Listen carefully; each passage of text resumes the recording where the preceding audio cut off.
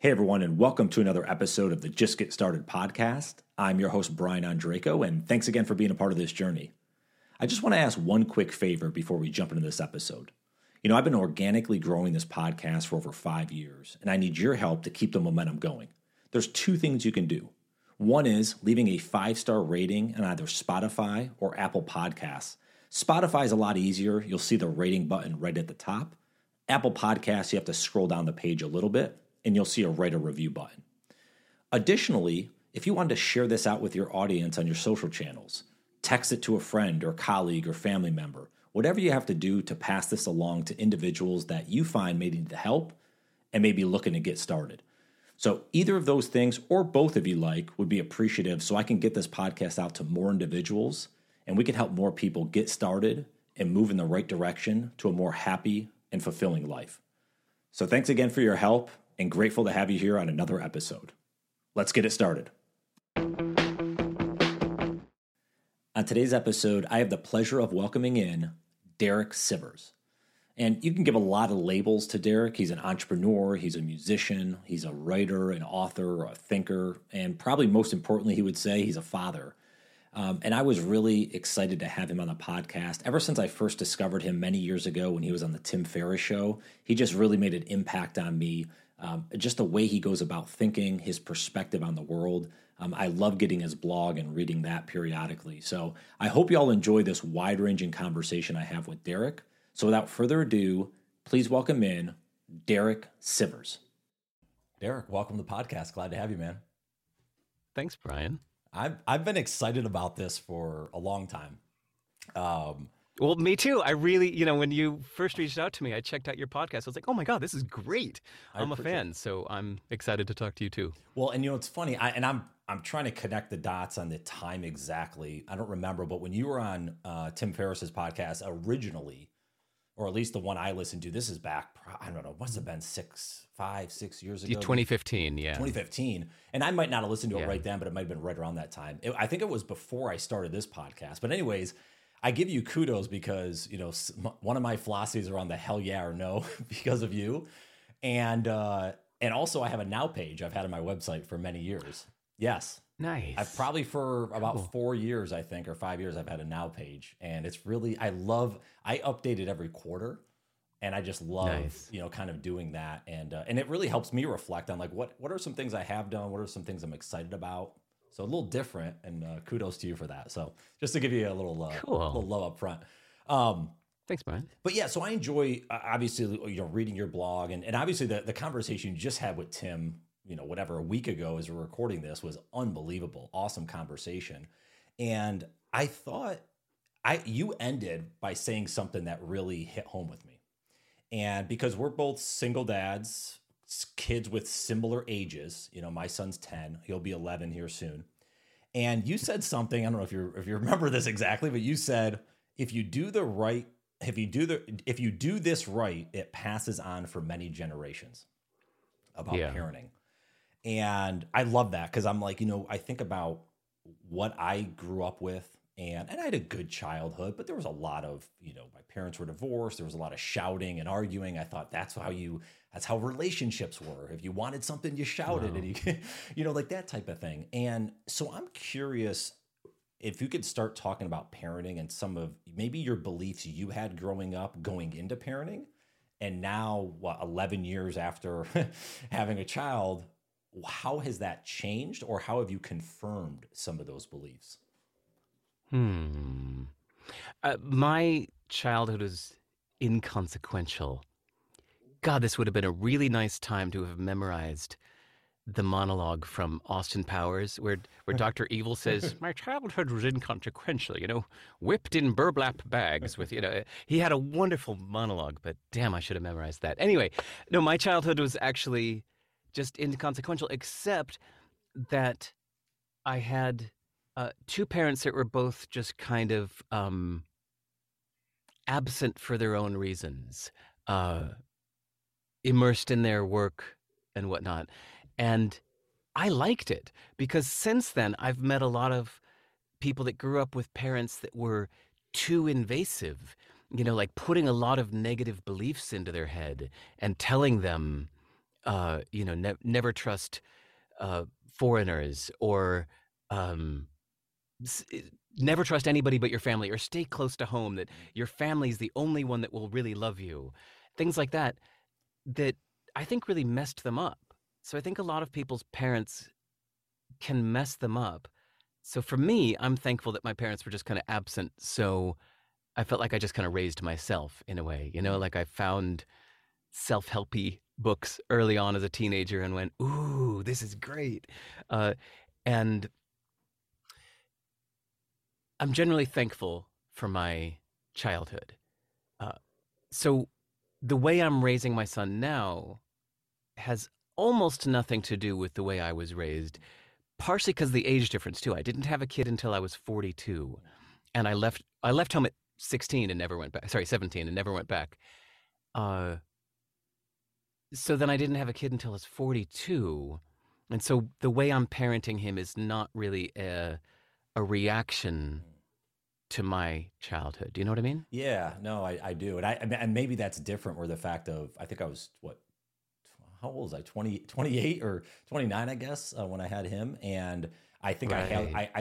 I hadn't go, how, and I don't know the facts behind this, but a lot of folks, especially men, go through like late 20s, early 30s, that kind of, not midlife crisis, but you change a lot. You think the brain develops, Mm-hmm. all that. And I think I had went through that where I was in the other boat of like, my parents, I had a bad upbringing. I wish it was whatever. And now I've come to realize, similar to what you've realized, is actually I appreciate, I had a paper route when I was like 11 years old when my other friends didn't have Mm. jobs and stuff. And now appreciate that for the work ethic I learned and for the things, Nice. the responsibilities. But back then it was like, oh my God, my parents, are not doing enough for me and all that. So I don't think when I was starting out being a parent, I had still grasped some of that. So I think I had some of Mm. those, again, those old beliefs, the kind of this is how you should parent, of how my parents parented. And I didn't realize there was some good stuff in Right. there um, that ultimately I've pulled out Right. now. But, to your point, kind of like you have to look at it from both sides, maybe. It's not always negative, but it's not Yeah. always perfect either. Well, I'll admit that most of the way I'm parenting is based on recent good advice I've read. So, when he was born, I read a great book called Brain Rules for Baby by John Medina. And that had some amazing tips from a brain researcher at University of Washington on what they've learned about how babies' brains develop, and therefore the rational thing to do is as such. And so I just followed his advice. Mm. And then later I read a book called How to Talk So Kids Will Listen and Listen So Kids Will Talk. And that had some great advice. And then I read a book called The Gardener and the Carpenter Mm. by Alison Gopnik. And that's just not a how-to, but like a philosophical thoughts from a grandmother. She's actually a philosophy and psychology professor that, as a grandmother, is writing her thoughts on Oh, interesting. parenting in general in the zoomed out view. It's a wonderful philosophy. Um, and then lastly, I had a brilliant book called Playful Parenting that talks about the importance of play for kids, that play is kids' language. If you want to communicate with your kid, you have to do it through play. Like, play is everything. Play is how they emote, play is how they learn, play is how they process their feelings. And this book, Playful Parenting, is amazing. So I'm only mentioning those four books because I've read many others that were eh. But those four books are great. So most of the way I'm parenting is based on the advice of these wise books, not as a reaction to my particular childhood.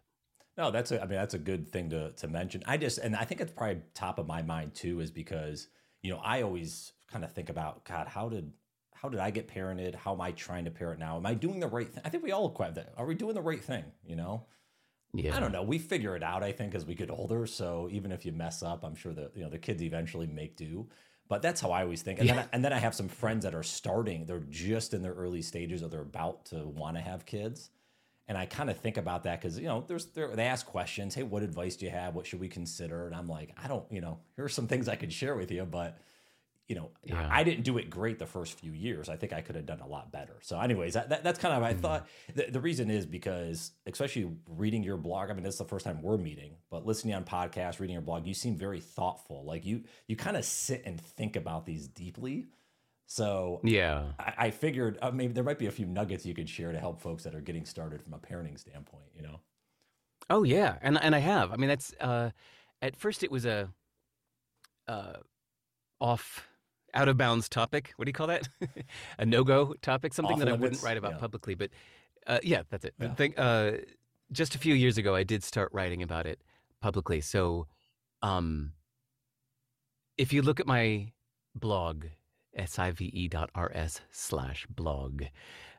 you'll see a few articles now about parenting, about the benefits of ignoring plans, uh, the ease of traveling with kids. I think that's a huge uh, misconception, is that traveling with kids is hard. I found it to be so easy, so wonderful. In fact, it's my preferred way of traveling.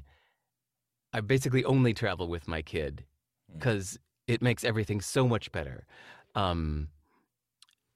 Yeah, so I do have a lot of articles on my blog now about parenting. So my advice to parents, if you're listening or you're about to become a parent, is go to my blog and you'll see my thoughts there.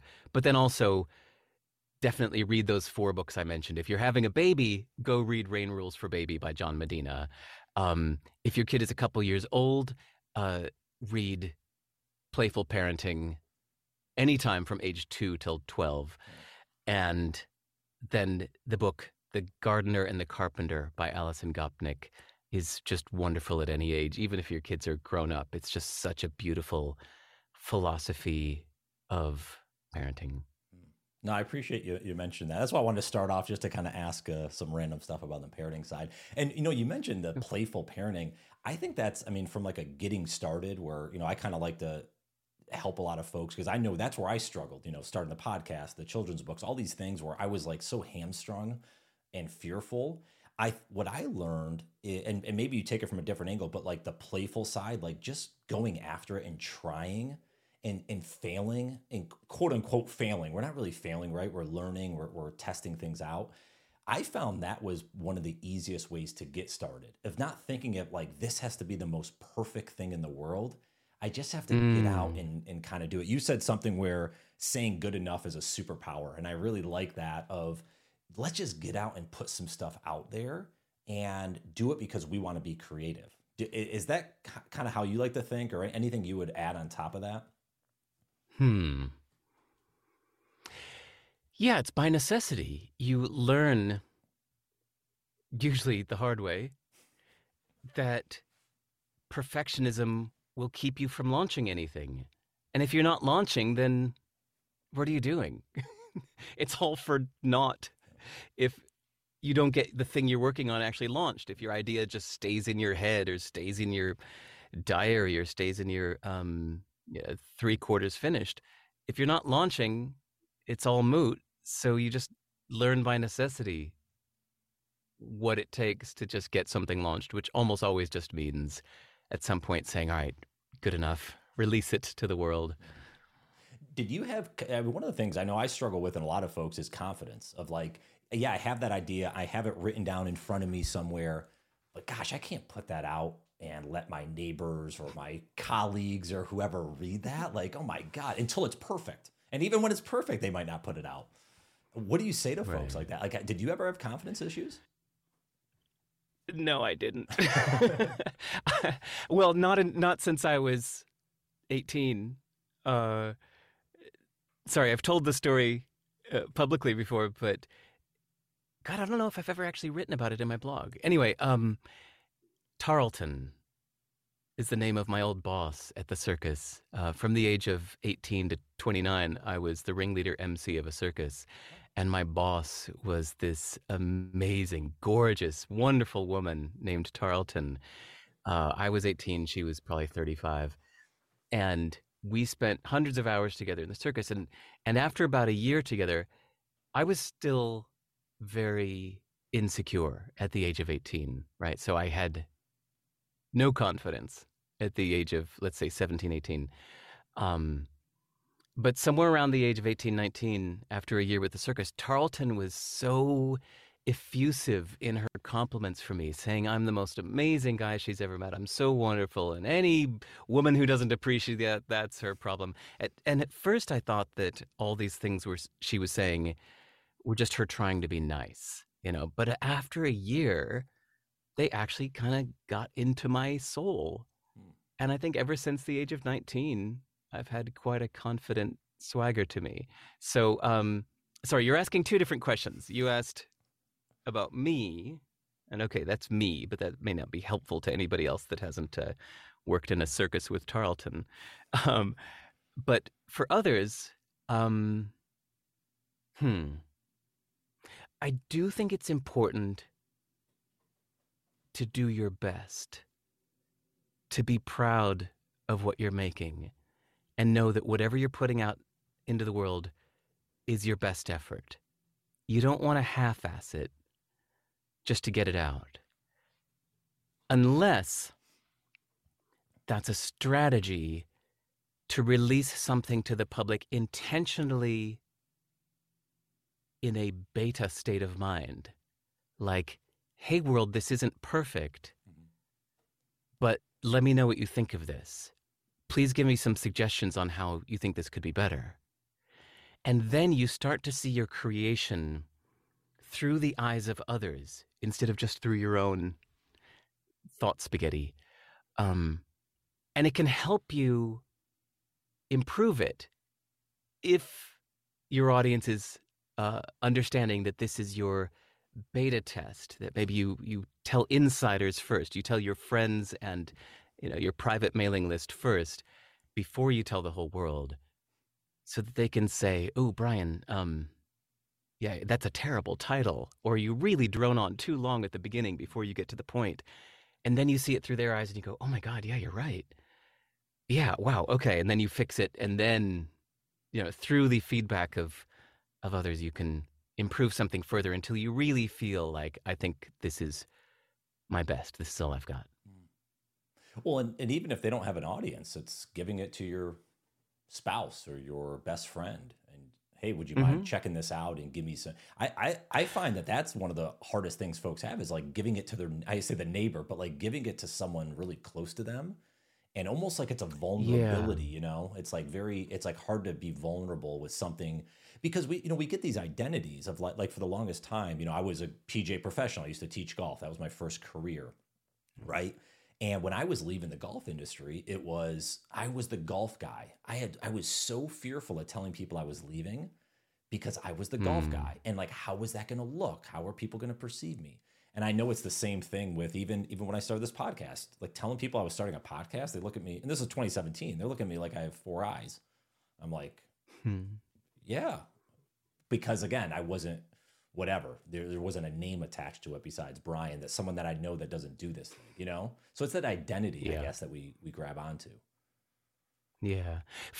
I do find it more useful to get feedback from people that are not super close to you. Okay. People who might be aware of you, but are in that outer circle, not your inner circle. They tend to be more objective and helpfully dismissive. Like if they look at something you've done and just said, honestly, I don't know what you're on about here. Yeah. That's actually really useful. Yeah. That if somebody in the outer circle just took a look at something you're launching and in 30 seconds just can't figure out what you're even saying, they'll just tell you, like, sorry, I don't even know what you're doing here. That's more useful than if somebody that's really close to you, a dear friend, might look at it and go, okay, let me sit with this a little longer. But most people don't do that. So it really helps to have your beta audience be somewhat disconnected and disinterested. Yeah, that's a great point, I guess. Because if you give it to your mom, they're not going to say anything bad. Well, maybe, who knows, depending on who the mom is, but they might not say anything bad. They'll be like, oh, this is beautiful, this is great. Which again, that encouragement is good, but if you're trying to get to a better level, you need the, right. So it takes from, because you said something earlier, which I want to make sure, but we'll kind of go down two alleyways at the same time. But you mentioned about, I'm not sure what people can take from my story of being in the ringleader, but actually I think having that support system, having people that are giving you confidence and saying those kind of things, that's what we need, that positivity. Because I think if you always are told that you suck and you're never good enough, you might be able to overcome that and become better, but a lot of folks probably would go hide. Would you agree with that, or would you go from a different side of it? I honestly don't know. This is where my own perspective might be skewing it, because like I said, I've had plenty of confidence. I've always been seeking criticism. I don't need more compliments. Don't tell me it's good. Tell me what could be better. So maybe that's from my confidence, or maybe it's just from a really intense will and drive to make this thing happen. Yeah. Like maybe that's the distinction here. If you're on the fence, if you're feeling tentative about doing something or not, if it's a delicate motivation, then yeah, you probably do need compliments and positive reinforcement. But if you've got this intense drive that even if from day one you were just like, oh, hell no, I am going to be a great podcaster. Right. I really, really want this. I'm doing this no matter what anybody says. And if you had this intense drive, then what you should be seeking is criticism, critique, trash it. Tell me what's wrong. Don't tell me anything that's good about it. Tell me only what's wrong with it. Yeah. Tell me how it could be better, because that's what will help you improve. That said, even with that intense drive, it can help to hear what people like about something. So if somebody says right away, like, ooh, I love the title of your podcast, or whatever it may be, then that can really help you to emphasize that. Like, ooh, okay, I'm getting a lot of positive feedback on the title. Or say you're launching a product or a service and you've got a certain aspect of it that people say, ooh, I really like that. That can help you amplify that thing that they really like and call even more attention to it. So I shouldn't actually say, ignore all positive feedback, because sometimes the positive feedback can help you realize that maybe something in your offerings should be highlighted a little more, since people seem to like it. Yeah, and I think if it's mixed, right? You might get someone that you respect, maybe it's a mentor, someone like that, that's like, hey, the title's great. By the way, I'd encourage you to look at this. So who knows? You might get a few. Yes, that's the best. Yeah. That if they can, say the thing or two that you like the best, right, and then give me a handful of things that you think could be improved. Yeah. That's the best feedback. You made a great point, though. I had this visual in my head of like, and I don't know, it's probably because it's in my logo with the mountain, but like you think of climbing a mountain, right? At the beginning, you're putting out things in your bag, you're excited for the hike, but you're probably nervous, you're trying not to trip and fall. But once you get over a few peaks and you kind of look back and you're like, look at what I did, the confidence grows. So if someone's like, hey, you're not a great hiker, you're kind of like, yes, I am. I've just done all this stuff. So that I don't know. I never really thought of it like you just mentioned, but like at the beginning stages, you probably need that confidence, or excuse me, the support to really give you the positive feedback. But as you go through the journey and you kind of get beat up and you get off the mat, and you're back up to fight again. If I use a little Rocky here, you almost can take more of the criticism and you're okay with it because you know what you've done. It's kind of like that man in the arena speech, right? It's like, you're down here, you're doing it. So let the crowd yell at you because you've already accomplished things.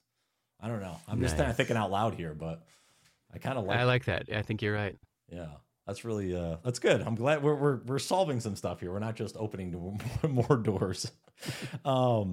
When you look back, and I don't know how much you reflect on like your career, but like with CD Baby, with your first business, was that your first major business, would you say? Or did you have any smaller ones? Major, yeah. Yeah. I mean, I did a bunch of things before that. So I mean, imagine this. I moved to New York City when I was 20 years old with a fierce determination to be a successful musician. And I did a little bit of everything. So I like was a session musician. I was a touring guitarist. I was a songwriter. I was a performer. Uh, Even as a performer, I put together like a few different acts. So I had like a 5-piece funk band, but also my solo act. And then I even had a thing called the Professional Pests that made a ton of money where I was running around inside a Lycra black bag bothering people. Uh, Huh. and college campuses would pay me like $1,500 to come run around the college campus and bother people because it was funny. If you go to professionalpests.com, you can still see a little uh, remnants, a few photos that I had saved there. But I did whatever it takes. I was a booking agent. I started a record label. I ran a recording studio. I was producing people's records. All of this in the span of maybe 5 years Mm. when I got to New York City. And then, amidst all of that, one of the many things I did was to sell my CD on my band's website. And of all the things I just mentioned, this was the one that really took off because right away, all my friends in New York City in the music business were saying, "Ooh, can you sell my CD too?" Because I was the only guy doing this thing. So suddenly, everybody piled on that one thing, and that took off and got huge. But it was like thing number 18 that I had tried, and the other 17 didn't go so well. Professional Pests did pretty well, but the other 16 not so much. So yeah, it wasn't my first, but it was my first hit. Well, the reason I wanted to bring that up is around the the paradox of choice, and I know you talked with Tim a little bit about this recently, but again, I wanted to go deeper because I see this from like a getting started, where we get hamstrung with so many options. There's so many things I want to do. I could do a lot of stuff. How do you pick a lane and just get started and do something, even if it doesn't work out? Like you're saying, hey, I tried this and did this. You tried it, you learned, you took what you did, and then you went on to something else. I'm just curious your thoughts around like just picking a lane and going forward instead of spinning your wheels and not doing anything. Got it. Um, I have a little article that includes a drawing that sums up my methodology on this, and I can give you the short URL because it's short. If you go to sive.rs/HSU, which stands for happy, smart, and useful, that's the way that I ask myself what's worth doing, which is the combination of what makes me happy, what's smart, meaning strategic, and what's useful to others. So we could pick those apart, but they're pretty self-explanatory. So happy, yes, somebody could tell you, Brian, what you should be doing is such and such, and you would listen to that and go, yeah, I guess you're right. That fails the happy test, right? It has to be something that excites you, that gives you energy when you think about it, that makes you bolt up out of your chair, that that makes you want to stay up all night. It has to pass that happy test. Smart, meaning strategic, means like it's not just a waste of your time. There's some things that might make you happy, like, hey, I'm going to just jump rope a lot, or I'm going to, lay down and count clouds. It might make you happy, but is not wise, or maybe not a good use of your time, or let's say it's an unwise strategy to get you what you want. Like saying, here, a better example would be saying, I want to be really smart, so I'm going to watch a lot of TV. You think, okay, that's an unwise strategy to getting smart. There are better strategies. And then useful, you may not share this value, but to me, I've found it really helpful to think of what's useful to others, not just me. So if I've got a few different options, and even if a few of them are both would make me happy and they're smart, I'll give more weight to the one that's more useful to others, that's benefiting the world, other people in the world, not just me. Because ultimately, I've found those to be the most rewarding Socially, I get the most feedback from people going, "Oh my God, thanks. This is so great. Wow, this is so helpful. Thank you." And then that feedback helps fuel the motivation loop. Um, but also financially, people pay for things that are most useful to them. Whereas if, say, one of your plans was to write in your diary a lot, or I want to journal more, but a different plan was I'm going to write public articles. Well, those two things might be almost identical, but one is writing just for your own, an audience of yourself, and the other is writing for uh, others. Well, then the one that's writing for others is going to be more useful. But even then, just putting more articles into the world is less useful for people than providing a service that they're actually asking for and need. So when looking at the many different paradox of choice options of what to do, that's how I've tended to choose mine and been happy each time that I used that metric. Well, and if I remember, you also said something along the lines of, and I actually like this, of thinking about who you want to serve. The type of people you want to serve is a great way to look at, because it's like, what's my purpose? Well, who do you want to be around? Who do you want to have conversations with, right? Who do you want to help? Yeah. I think that's a great way of looking at it. It's like, I can't remember the what you were saying when I read this, but the whole idea of like, if it's someone like it's a bad crowd, like, do you really want to serve that type of individual? Maybe not. So I think we need to consider that. How do people? I think. Yeah. Sorry. I was just. I think that not to diss anybody doing who's interested in blockchain stuff, but I just found out that like 2 years ago, when everybody was all afluster about cryptocurrencies, I just didn't like any of those conversations. They all seemed to be really ambiguous and greed focused, and I just didn't like the people that were most excited about cryptocurrencies.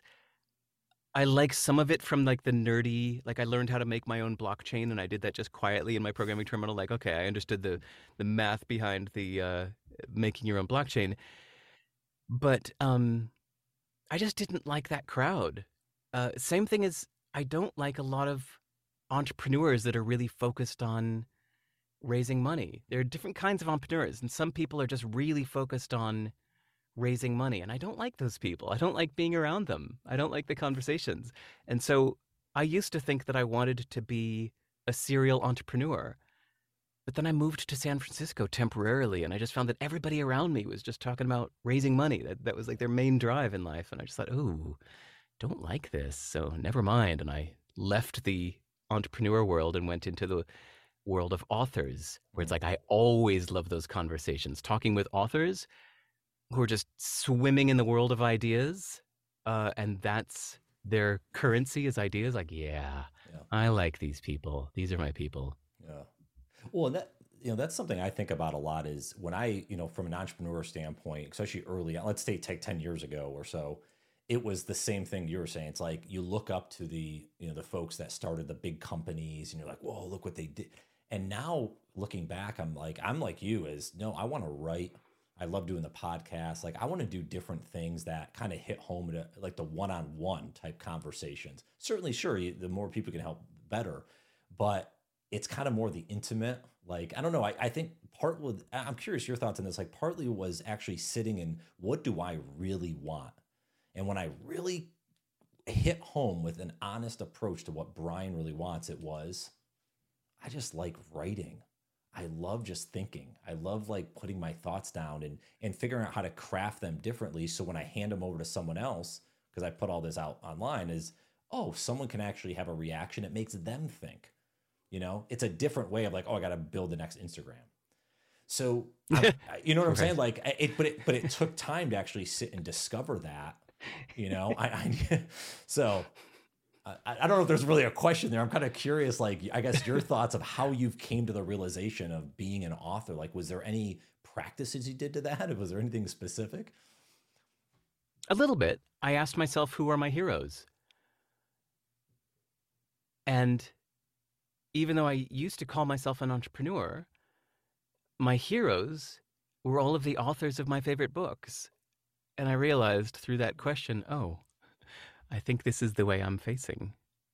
So I think your heroes show you which way you're facing. Hmm. Is there a few you'd call out? Oh, yeah, many. Actually, uh, audience, I have this book list ever since 2007. Every book I read, I underline my favorite sentences, circle my favorite paragraphs, and when I'm done, I compile all those notes into a text file and I put it on my site. So there's over, I think, almost 400 books now Wow. with my detailed notes. It's not a summary. It's just, to me, the best ideas from each book. So if you go to sive.rs/book, you'll see 400 books with ideas plucked from them in detailed notes. So I sort them in order of my favorite, most highly recommended books at the top. And so those authors, who would that be? Alison Gopnik. Neil Strauss is an amazing writer. Sharon Kay is a philosophy professor that I think is just the clearest writer I've ever read. Tim Ferriss, Mark Manson. Yeah, writers like this that that I just so admire the way they think Yeah. and their unique thought process or their unique conclusions that they came to in the way that they put it across. These are my heroes. So to answer your question, look at my book list and you'll see the top ones there are my favorites. Do you read like front to back, or do you skip around? Like, how do you read books? Is there anything you've learned that's been helpful? I do front to back, and I almost always force myself to get to the end unless I'm really, really disliking a book. Then I start to just skip. But there have been times that I haven't liked the first half of a book, but I have liked the second half. Or a book that I almost gave up on will have a brilliant chapter 17. So I do make myself keep pushing through. Usually there have been very, very few books. I'd say like 4 out of 400 books. So let's reduce that. Common denominator is 4. 1 out of 100 books that I will give up on and truly abandon. But the other 99, I make myself finish. It also helps that I have a pretty damn high filter before I choose to read a book. Okay. So it's only if multiple people that I respect have recommended a book and say, you should read this, then I will read it. Yeah, I'm always curious about this because I hated reading before like 5 years ago, and I'm always looking to like almost tips really of like, do you highlight? Do you like jot notes down for each chapter? Because I always, if you're reading, you read a good book and you're like, how do I remember all of this, the principles of it 5-6 months later? Yeah, that's why my book notes started. So yes, when I'm reading, so before 2007, I also read a few hundred books, but I can't remember any of them for the most part. And then I realized, oh, this is sad that I'm spending hundreds of hours reading and a few years later it's gone. So I was like, no more. From now on, I'm going to do the extra work of taking notes for every book I read so that, for one, I never have to read this book again. If I want to remember what I read in the book What Technology Wants by Kevin Kelly, I don't have to go back and read the book again. All I need to do is just refer to my text file, which is like 1 or 2 pages of my favorite ideas from this book. So that's my next recommendation is don't try to summarize the book. That's not your job. Instead, as you're reading, only save the ideas that you find most powerful or surprising or useful. Just save those. Never mind the rest of the book. It may be that you read a 300-page book and you only get 10 ideas from it. But those 10 ideas might change your life. That happened to me a few times, that I'd read a book that was a pretty bloated and flawed book, but damn, I got 3 or 4 good ideas out of it. And 2 of those ideas changed my life. Like I actually put them into action, made a major change in my life because of 1 or 2 ideas that I plucked out of an otherwise not great book. And so that's my last suggestion is I believe that you don't really learn at the moment that you are taking in information. That's not learning. Learning is when you reflect on your personal application of that information you've taken in. The information isn't the point. The point is what you do to use it to make an actual difference in your life. And that requires reflection, like in a diary, a journal, a project planner, whatever it may be. I'll give one real example of this. It was in a bloated, crazy book called Personal Development for Smart People by Steve Pavlina that he mentioned quickly in passing in one paragraph that the way we learn is by being surprised. And a good way to be surprised is by reading books that on subjects you know nothing about. But a great way to be surprised, and he just mentioned this in one passing sentence, it's a great way to be surprised is to move across the earth far from your home to a place that's a very different culture than where you grew up, so that you'll be constantly surprised every single day. And I read that sentence and I saved it. I put it into my notes and I thought about it again and again for the next year or two until about a year later, I was like, you know what? I'm going to do it. This is what I want. I want to keep learning and growing. I do not want to stagnate or plateau. I'm going to move across the world, far from where I grew up. And even more than that, I'm going to force myself to stay out, even if I get homesick or even if I want to retreat. I'm going to force myself to stay out in the world, learning and growing, constantly living in places that surprise me. So I completely, massively changed my life because of this one sentence that was buried on page 385 of this flawed book. Wow. That's pretty But it's incredible. because I reflected on it and internalized it. So I highly recommend doing that, extracting the key ideas that surprise you and putting aside the time to reflect on them, thinking how they would apply to your life, and then actually taking action and making a change based on those ideas you read. If you do that, you will get way more out of one book than most people get out of 50 books. That's a pretty cool story. I wanted, if I could just go down a little bit deeper in the rabbit hole. How do you? This is one of the things, that bridge of like, you read the book, you have all this ideas to kind of think about. How do you reflect though? I get caught up like this. I know other folks I've talked with get caught up of like, how do you reflect? Is it by going for a walk? Do you sit and journal on it? Like, how do you pull those out, extract those even further to reflect? Yes. all of the above. Whatever works for you. Yeah, whatever works. Try different things. For me personally, it's a combination. I find the most useful is when I'm sitting at a blank text file and I open it up and I just either do stream of consciousness or start with a question like, where should I be living right now? Or what should I do about this situation that I'm wrestling with? And then I'll just type. My fingers will just fly. I'll say, I won't let myself stop at one or even two options. I make myself keep going. So, what am I going to do about this current situation I'm in? I could do A. A has this benefits. A could be good for this. Yes, in fact, I think A might be the answer. But wait, I'm not going to stop there. What if I did B? B would be a weird choice. Never done B before, but I hear it's good. I know some people that do that. That might be a nice change. Okay, I'm not going to stop there. Let's see, what else could I do? Maybe C. In fact, I have kind of done C before, haven't I?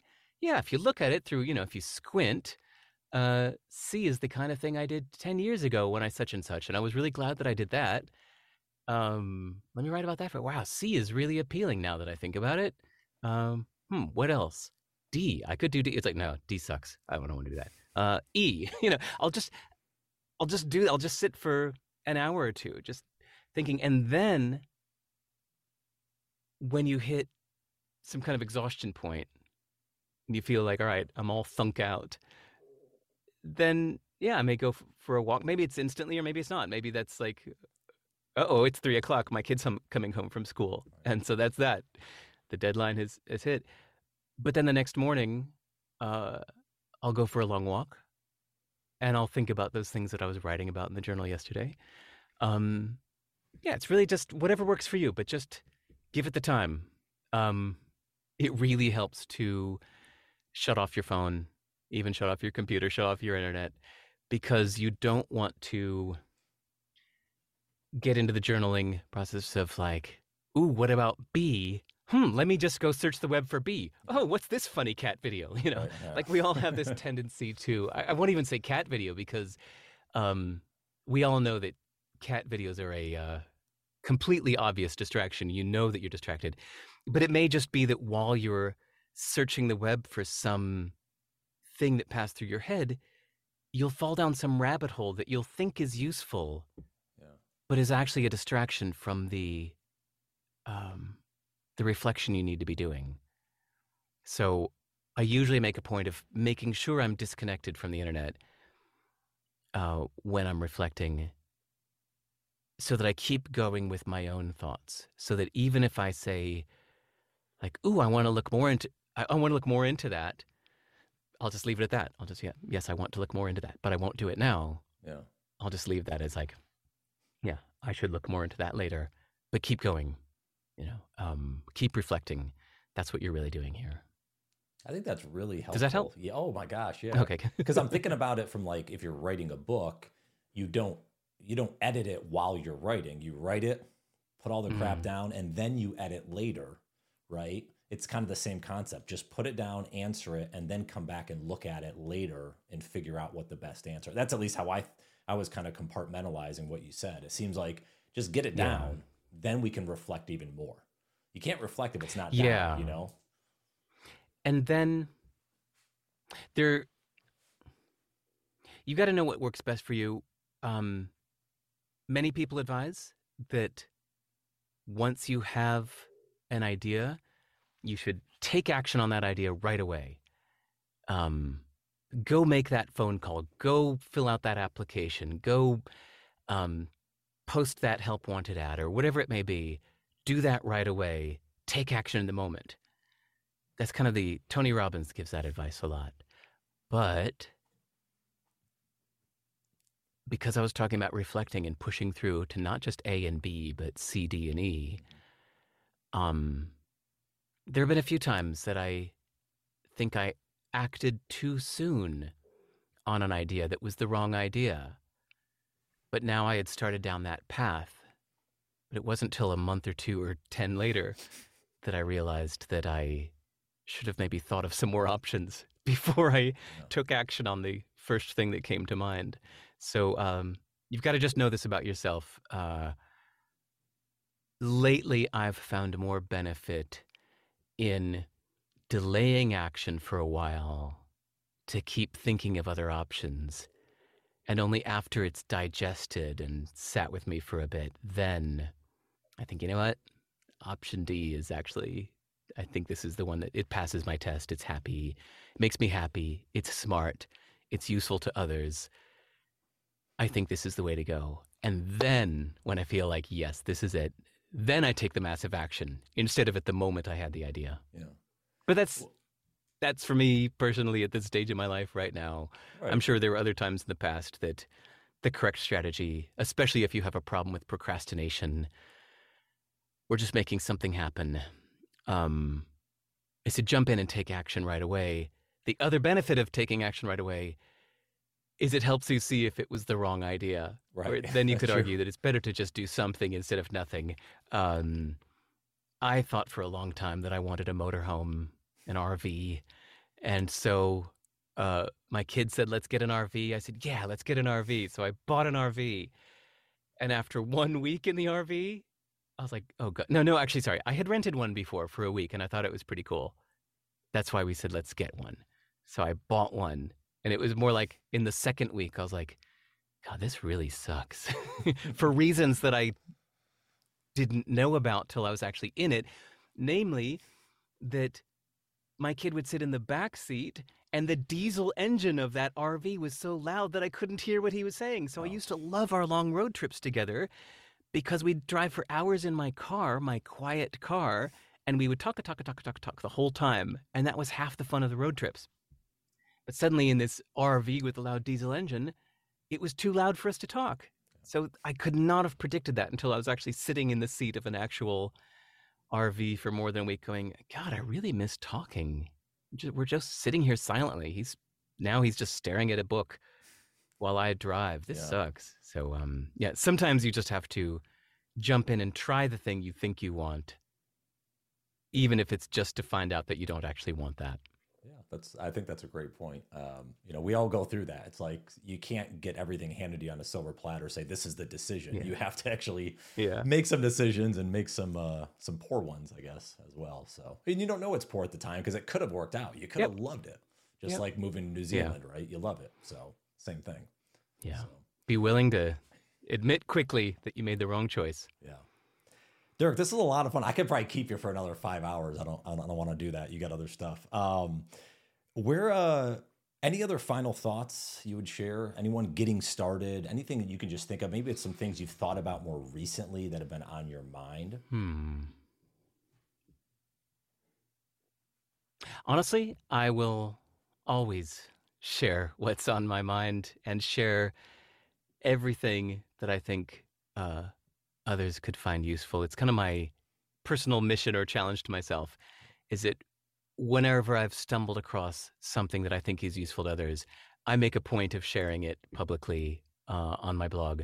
So I'd say actually my main advice is anybody, if you listened all the way through to the end of this, please go to my website and send me an email to get on my private mailing list. So you go to sive.rs/contact and send me an email and introduce yourself. And then I will, I have a very no spammy, just very rarely, occasionally mailing list. When I've thought of something that I think others will find useful, I post it and share it.